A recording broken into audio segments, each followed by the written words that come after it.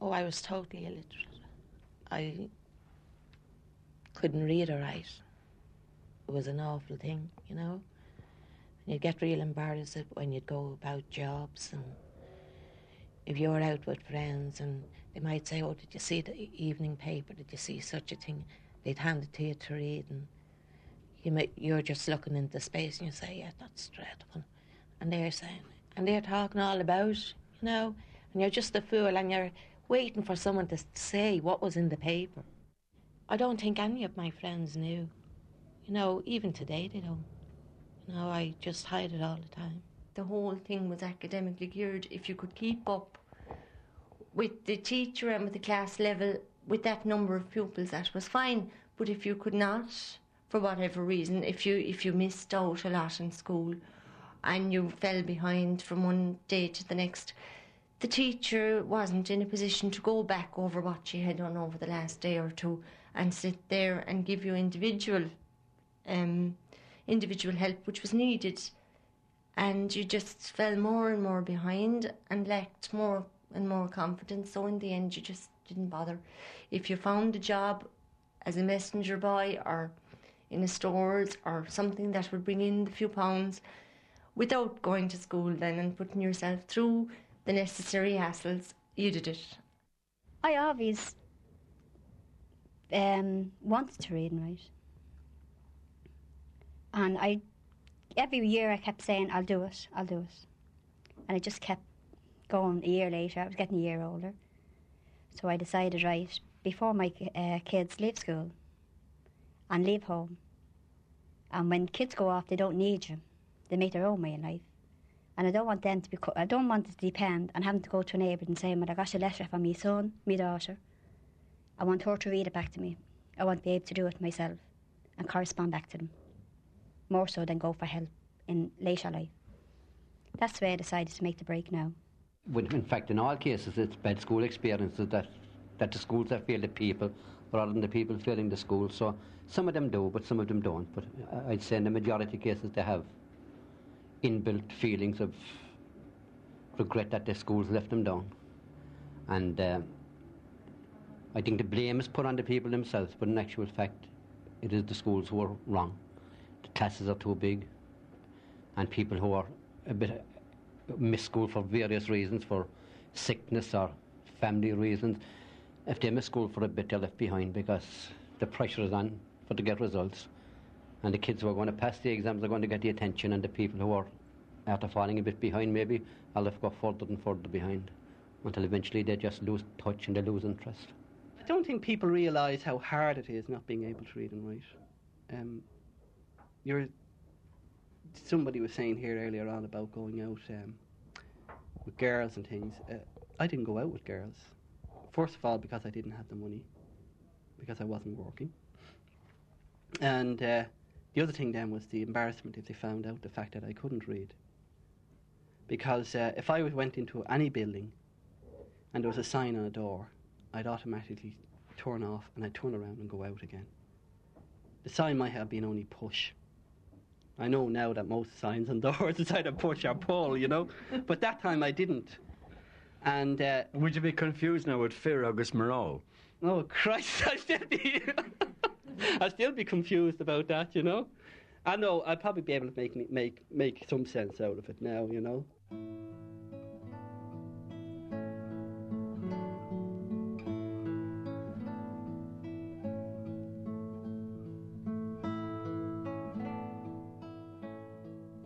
Some of the thoughts of some of the people we'll meet in this programme about the search for literacy. People who live in Dublin's north side and Cork's north side. And we begin at the Education Rights Centre at 5 Churchfield Avenue in Cork City. This centre is located in a corporation house similar to hundreds of houses around it. And Maura Dorgan, who is the chief organiser of this literacy scheme, feels sure that this kind of location helps to break down any barrier that local people might have about not being able to read or write. That there's no great hassle about some activity that happens in a place just like their own, where they can come along and talk and learn to write about everyday things from their own lives.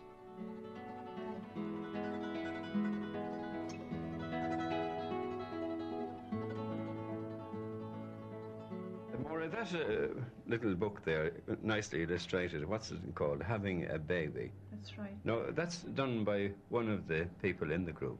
Well, it is, and in fact, it's an interesting book because it's done by a woman who started coming for help, and who now is coming as a helper.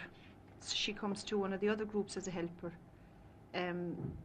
She'd been coming maybe for support for a couple of years, and she wrote this after her experience of having a baby in the hospital, and how she sort of at first thought that maybe she wasn't going to get all the support she would like from her husband, and how he turned up trumps at the end and was there when she needed him. So well, when she came here to you for support, no, it wasn't support for having the baby, it was support in learning how to read and write, wasn't it?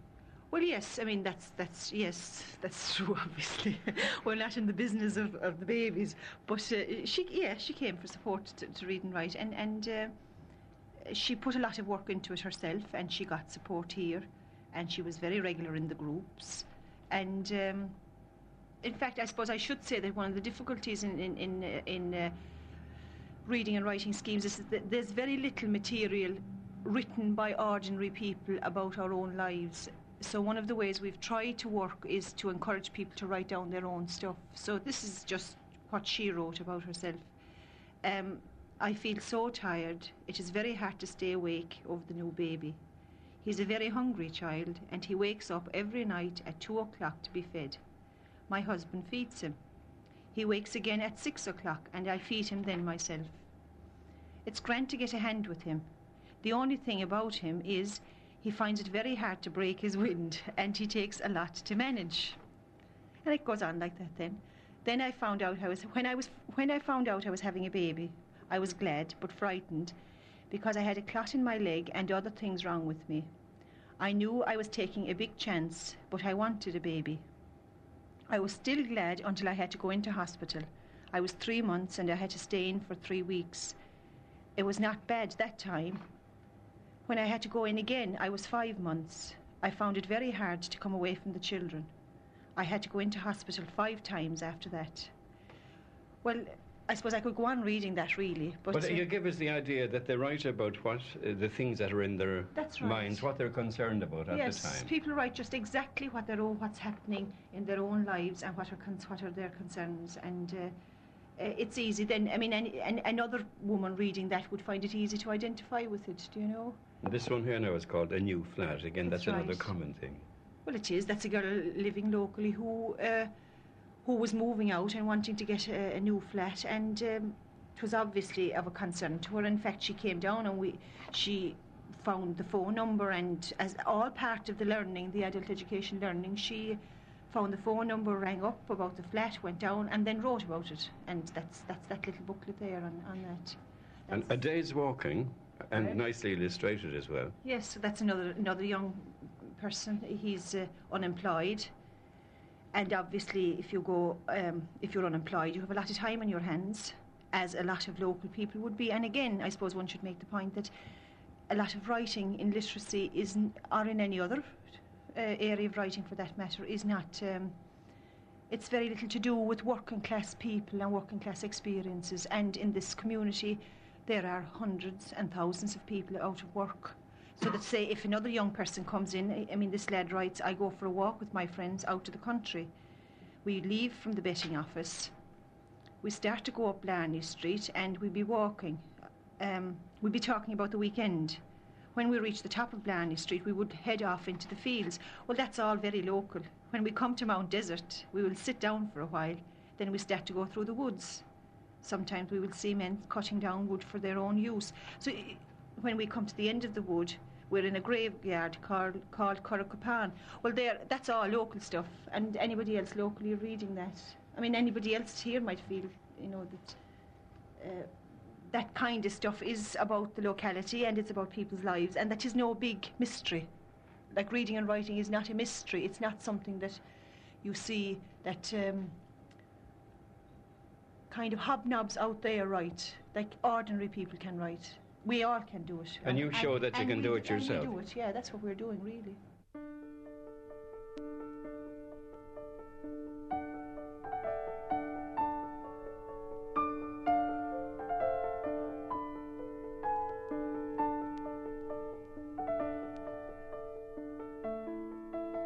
I rang up and I made the appointment, and I came up here, and I since then I've been coming up here. Like, I think I find it's very good anyway, you know.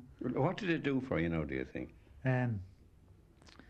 Well, they teach me how to look at the words and to make out the different letters in the words, you know. And when you came here now, were you not able to do that?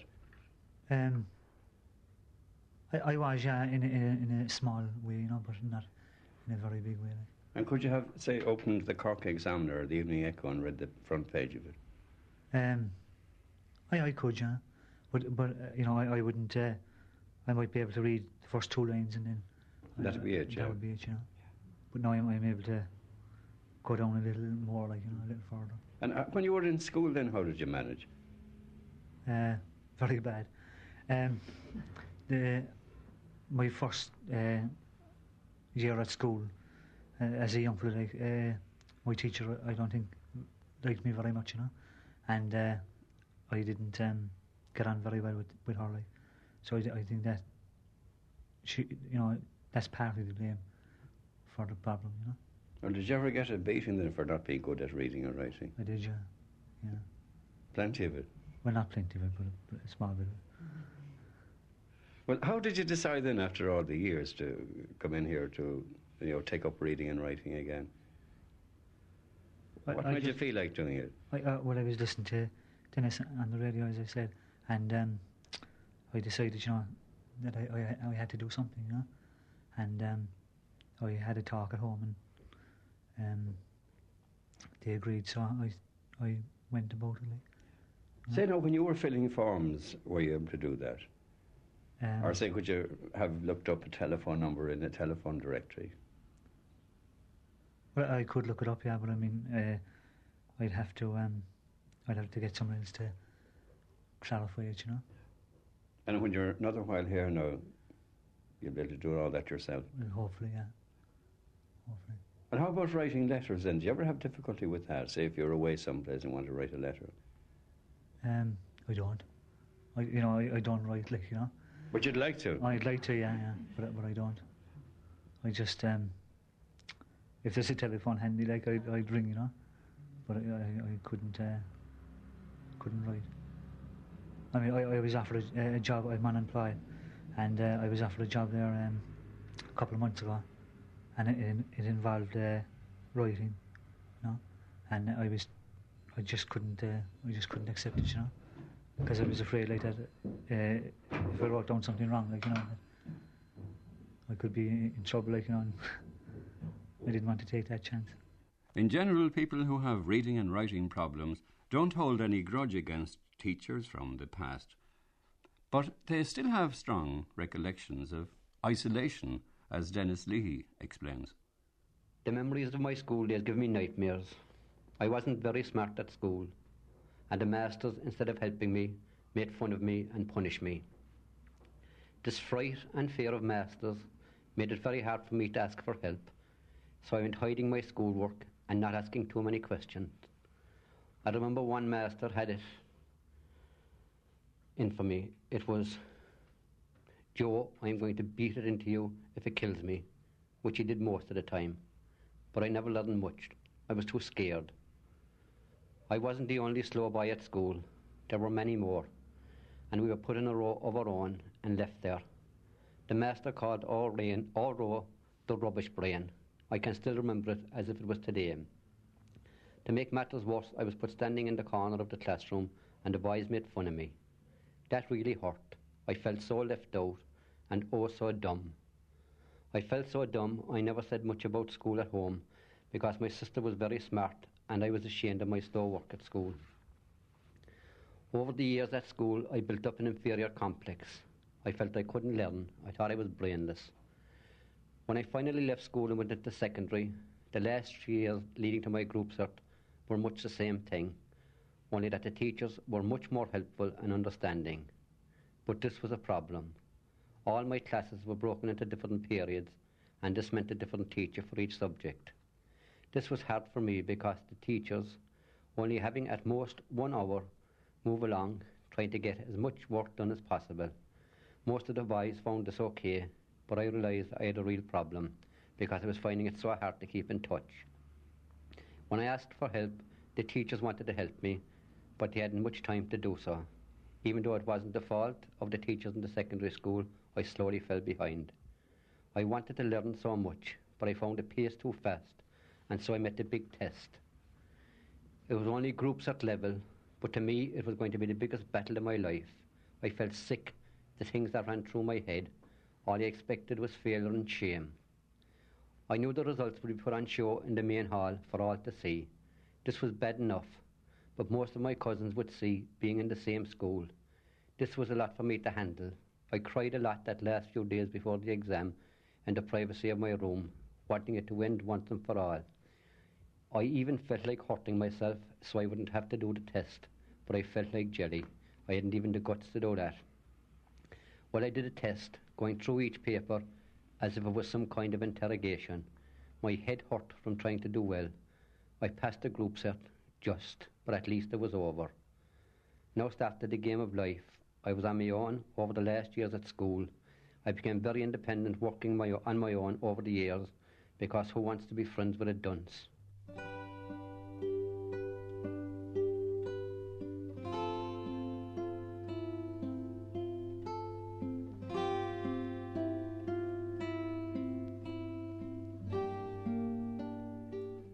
I came really to improve my writing, which I was always slow at. I can read very well, all right, but the writing was always the problem. Even at school, I could never really settle down to writing properly, and I think that's what really frightened me. No, I never got that much attention at school, and. Well, before you came here now, were you ever embarrassed because you couldn't write? Did you ever find yourself in any situation that upset you a bit? Sometimes, yes. When I thought I couldn't write as well as some other people. But I hope to. Would you have confidence now here within the group? I have a little bit more confidence now. Yeah, and you feel that maybe in a few months you'll be much better again? Yes, and I also started typing, and I found that very good help as well.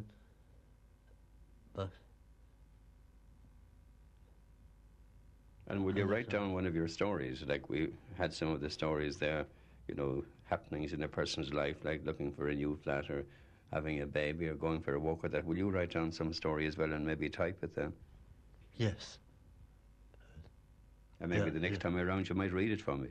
Yes. I left school at 14. I suppose I ran out of it. 14 was the age at the time. The opportunity came for work. And there was plenty of work. And I think people like myself all took the same attitude. They went to work rather, faced the embarrassment of being left behind in school and faced the punishment. I left school and went to work in a furniture factory here in Cork, where I spent 6 years. And from there on, I went into the army and spent another 6 years of my life where I covered the country. I came out of the army in 78. I started work in the Sunbeam September 1978 until January of 82. Since then I've been totally unemployed. And you're over 30 now? I'm 32 years of age.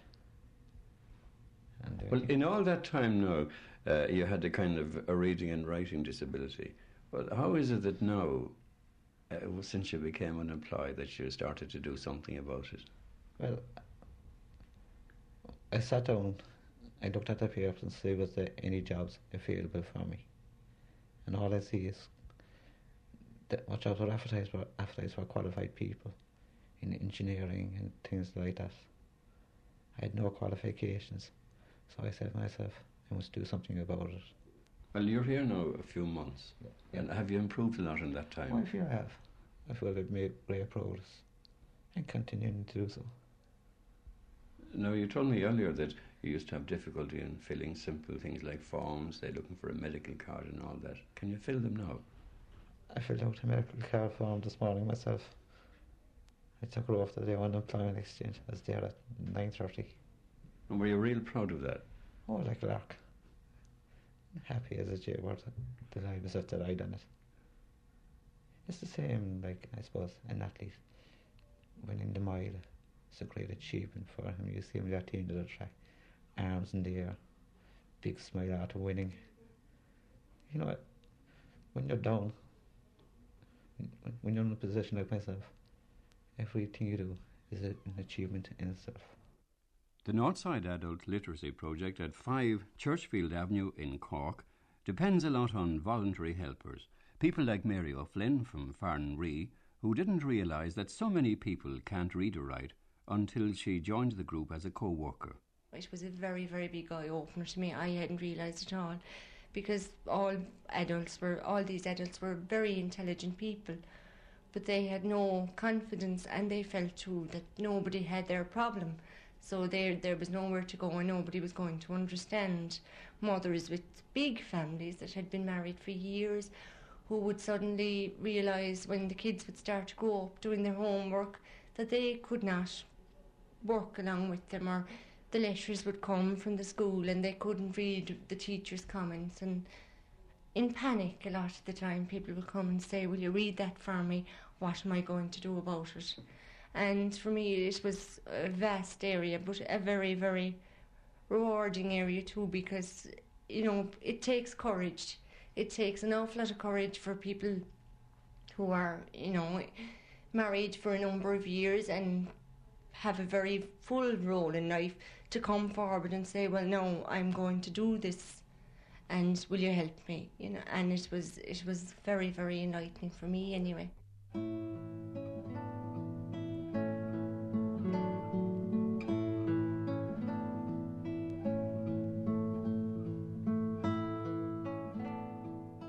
The chief organiser of the Northside Adult Literacy Project in Cork is Maura Dorgan, well known in that city for her involvement with Cork Combat Poverty Resource Project.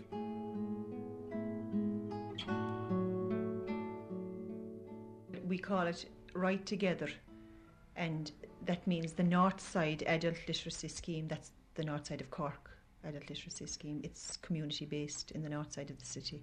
But when you say Write Together now, do you mean R-I-G-H-T or W-R-I-T-E? It's a good question. It's W-R-I-T-E, Write Together, and it could be right too, because it could be R-I-G-H-T, because we believe that being able to read and write is in fact a right that people have. But the reason we called it Write Together is that in the scheme we stress writing a lot, and the reason we do that is because we feel that by writing and putting your thoughts on paper, however difficult that is, that you begin to, in a way, get a little bit of control over the kind of world out there that up until now has been mysterious. And also that by writing, you're using a number of senses, whereas if you put a lot of stress on reading, you tend to use really only the one kind of visual sense. Whereas writing, it's a kind of, and it's a much more involved activity, and more personal activity as well. Now, how many people avail of your scheme? In other words, how many come to you, approximately? Well, I mean, we would have about 80 people on our books. In any one week, there would be 30 to 40 coming through. And then there would be other less regular people. And then there are others that we know have a need, who for various reasons don't, or find that they can't, or start and don't, have the courage to keep going in the literacy scheme. Now, we're a fairly new, small scheme, really. We're new at one level, in that even though we were working at a very low-key level for 4 or 5 years, we've only recently got acknowledged within the adult education circles as a scheme. Now, that has never bothered us, because we've been working anyway and we know what we've been doing, but more recently the VEC within the last year and a half have accepted that the work that we're doing is adult literacy, which they in fact have wanted to support and give us some support for. Now, this area here, is it largely what one might call a disadvantaged area? Well, we would call it a huge working class area in the north side of Cork City. It would cover the scheme, and the people who work here would come from areas like Hollyhill, Knocknaheeny, Churchfield, Granabraher, Farranree, Blackpool, even some from the Glen, some even across from Ballyphehane, and from other parts of the city as well. But essentially the scheme is based in that north side. I mean, there'd be 50,000-60,000 people as a population in the area that we would cater for. Well, what would you say now to people who might be listening to this programme, who have reading and writing problems, who keep it a secret more or less? What should they do? Could you encourage them in any way? Well, I mean, this programme is obviously going out over the national airwaves, and I suppose I'd say go to the local, their local vocational education committee officers. Now, you see, for an awful lot of people, it's crazy to say that, because what's that? I mean, very few people wouldn't know. Even here around, people wouldn't know what the VEC is. So there is a need for a much more publicity through the television. There is a need for the Department of Education to take on its responsibility in this area, because obviously if people have missed out in school, and some of the people that you will have spoken to today have said that, there is a responsibility on the Department of Education to ensure that adults have a sort of a second chance. So I'd be saying really the Department of Education must put more pressure on, and then the VECs have a responsibility to advertise their services if they have those services available. I mean, I'd say to ordinary people who have a problem, if you really are stuck, you should. Well, you could ring a radio programme locally. You could ring. I mean, you don't have to give your name.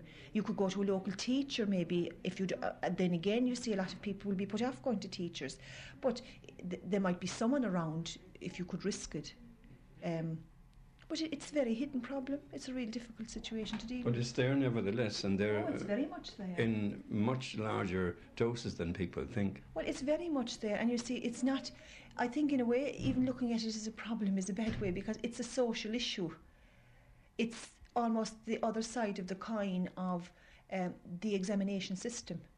Because obviously if you gear your education system to people coming out at the top and competing with each other, the people who can make it in the rat race come out at the other end, and then you define them as a problem. Well, you could actually wonder, is the education system itself the problem, not the people?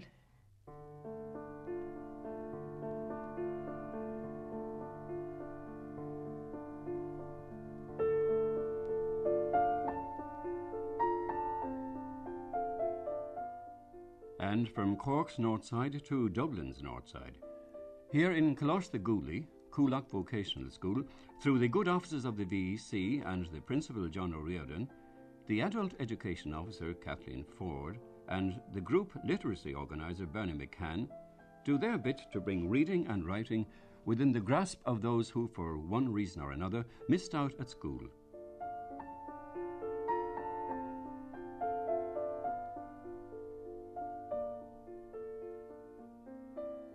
I feel I was very shy in national school. I felt I was more pushed by the teachers. They had a different attitude than they have today. But when you left school then, did you have a problem with reading or writing? I did, then? yeah. I hadn't, I was no confidence with writing. The reading wasn't so bad, but it was the writing. I had no confidence at writing. I find like if I was writing in a group, I'd make more mistakes because I'd be watching myself what I was doing. But did you ever get into any kind of embarrassing situation because you couldn't read a thing or write a thing properly? Yeah, I'd be embarrassed even over that. Like if I got a form and there was things I couldn't understand on it, I'd have to go up to the desk and ask the lady, and I'd be more embarrassed. And like she'd be telling me which way to fill her out. And again I'd go back. I'd be putting a blockage in my mind. I'd be so embarrassed that even when I'd be writing the letter, I'd be frightened. And like from coming to the reading and writing classes, it gives you that more confidence. And there's a lovely warm atmosphere, you know. But when you come at the start and like you're nervous, you're frightened. How did you think of coming now to improve your reading and writing? Why did you wait so long? Had you some reason for Yeah, I suppose following it up now? Yes. Oh, I was afraid. I didn't think there was other people like me that had the same trouble as I had with reading and writing. You know? And when I came to the reading and writing classes, I find there's a whole lot of people in the same situation as you are yourself. Mm-hmm. You know? So you don't find that you're the only one. You find there's a lot more like you. And you're not alone in the world with your problem. And have you improved a lot now since you came to the I have, class? Yes, I have. I feel now more, I'll get involved in things. I'm not afraid to pick up a letter in other people's company, you know, and I'll read down along and I'll write my name down in front of people, and I'm not so much as embarrassed. The reason why I got involved was I wanted that I started off this. I wanted to be involved in the community, but I was embarrassed by my problem, you know, of writing. So this is how it took me so long anyway to do something about it. So when I came here, it was through group sessions we done it. Now, I don't think I'd have come on just one-to-one basis, you know. I did prefer the group, and it we gave each other confidence. So now I'm on a committee. I'm on the board of management in the school, in the local school, and I'm on 2 committees, you know, and I feel I'm as good as anyone now. It's really, and gave me great confidence that before I wouldn't write. The only one I did write was a sister in Australia that she understood. She didn't care about me writing once she heard the news. And now I'd write to anyone. You know, I don't mind about it. I know I'm not a good writer, but now there's plenty of people like myself, so I have to get just the confidence to write, and that's it. When you go about jobs, it's most embarrassing. You just won't go for a job because you're afraid they're going to give you a form to fill in. And you're looking for an easy way out of the office, you know? It's really dreadful. Well, I remember going over to England, and I was on the plane, and the hostess came around, and she was given these forms for people to fill in getting off the airport. And I got all panicky about it, really. And I said to the nun, "Oh God," says I can't even see the form," says I thought to fill it in. "Oh, sister nun," she says, "I'll do that for you." She said, "Don't worry about it." So I told the nun where I lived, my address, and I was going for a weekend, and, you know, and it was very embarrassing because you just feel a fool, you know, and I don't know, it even stopped me from travelling, kind of. You know, I'm afraid to get on a plane now, in case when I get off they'll give me another form. And I mightn't find anyone as nice as the nun beside me on the plane. Very good. You might end up in the wrong country. Yeah, even that, yeah. But, and then when you're out with friends, as I said, they're giving you papers and they're saying, "Did you see this in the paper? Did you see that?" And maybe there's a crowd together and you're saying, maybe hand you the paper to look, and you're just looking into space, really. And they're saying, "Wasn't it dreadful?" And you're dying for someone to say, "Oh, yes, and did you see what she did? And did you see what he did?" And you're kind of getting the grasp of it, you know. But it's really dreadful, you know. How about the writing, then? I'm a good writer if I could spell. You know, I'm fairly good at writing.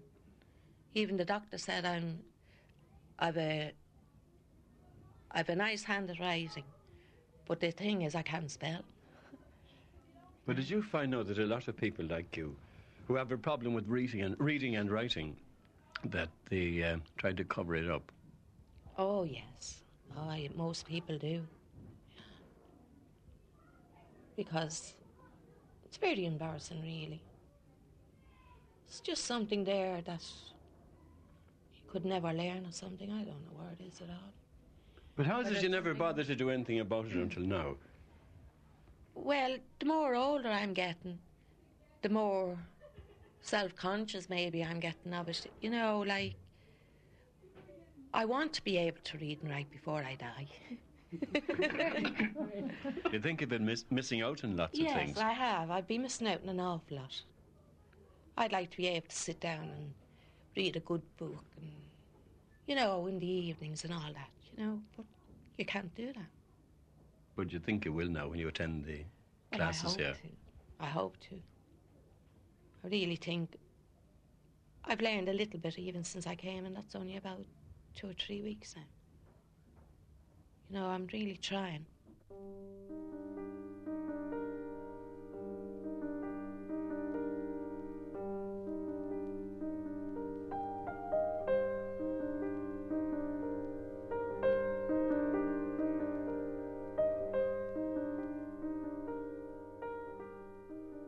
I was assessed when I was 12 years of age in the St. John of God's. I went down there, and I remember there was the psychiatrist, I think it was a psychiatrist anyway, who assessed me, and he couldn't understand it. In fact, he brought in two of his mates in to listen to me, you know, the way I was able to rattle off things, you know. And I always had a gift for the gab, you know, so it didn't hold me back. But he said that, it's only dyslexia, you'll grow out of it, you know. And I said, by when? And he said, well, I couldn't tell you, but you'll grow out of it. So I was expecting all along suddenly to grow out of this problem I had, you know. What was it? The light would shine on me somehow, and I'd take off. It never happened, you know. It didn't happen in that way anyway. But after my first interview anyway, which was a failure, I decided I'd do something about it. And the only way I thought I could do something was to go to ANCO. So I went to ANCO for training. But after the ANCO training, I went looking for work, and I found out that it was still a problem. I still couldn't read or write. No one wants to know you if you can't read or write. I mean, you probably only get the very basic jobs, and most of them you wouldn't stay very long in them anyway. So I started to look for help then, and I went to the Institute of Adult Education in Mount Jai Square for about 3 years. But I wasn't in a literacy class, I was in basic English, and I think that probably made it harder, you know. I had to work harder.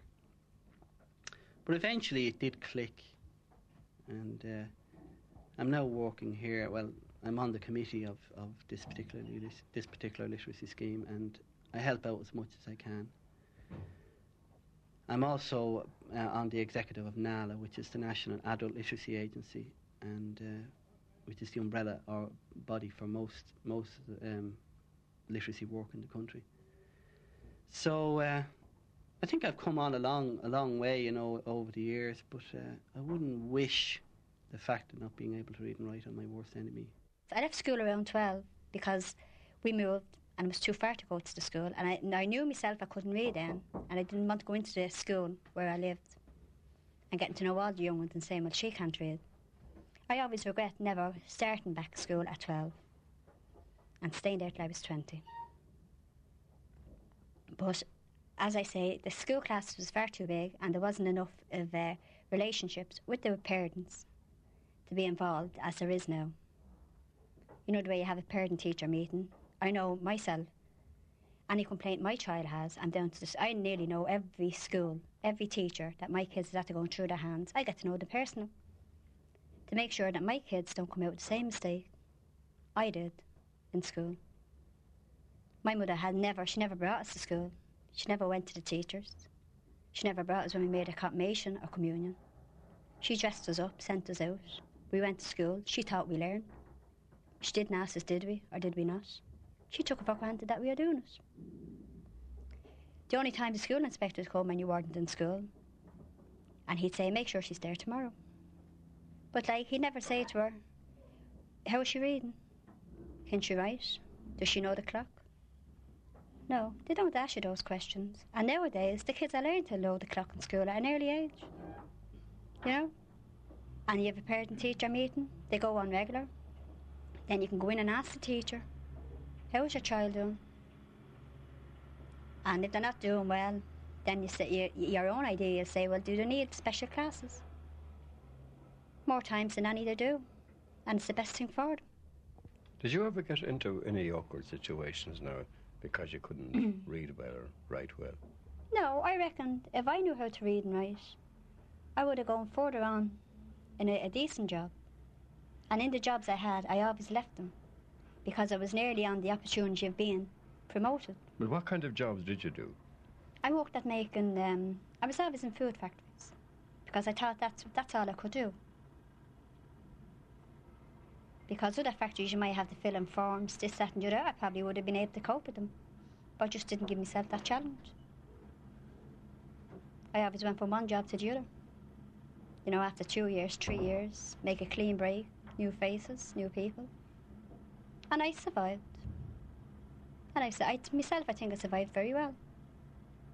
My husband often says to me, how do you manage when you're in a situation talking to people about the newspapers? 4 times out of 10 I might go along with them, I might disagree with them. I don't seem to go in any hassle. And they think I'm as wise as they are, even not clever. You know, the way I can push it off. Well, that's my situation of it.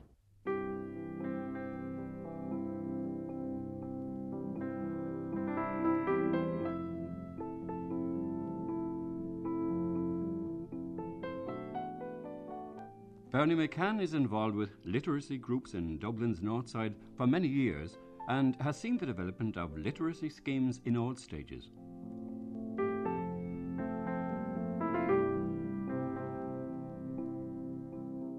And from your experience now, Bernie, I know that a lot of the people who come here are around 30 plus. Would you say that less and less people are coming out with literacy problems from schools now, or is it much the same all the time, as it was, say, 20 years ago?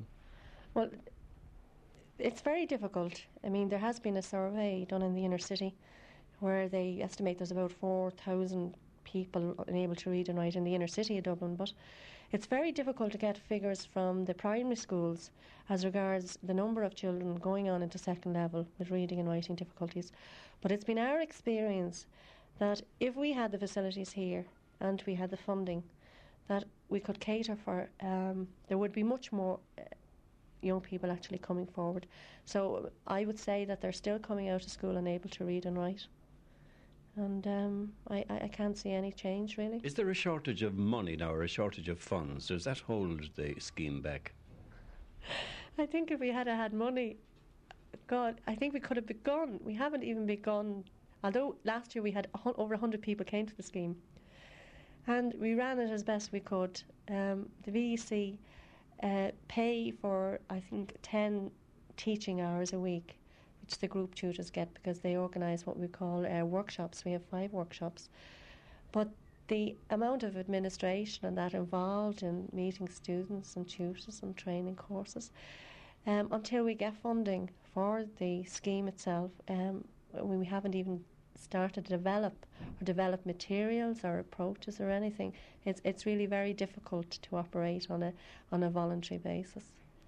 And yet you are depending an awful lot on people who will give of their spare time to help you. Well, there wouldn't have been anywhere for people to go with reading and writing problems if the general public hadn't come forward and offer their services.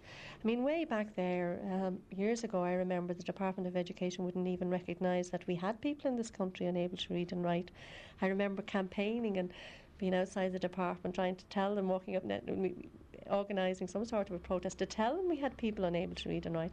They now have recognised the problem, and they are beginning to do something to fund both the National Adult Literacy Agency, and hopefully they will now fund through the VECs literacy schemes that have been struggling for years on their own without any resources, and hopefully literacy work will develop.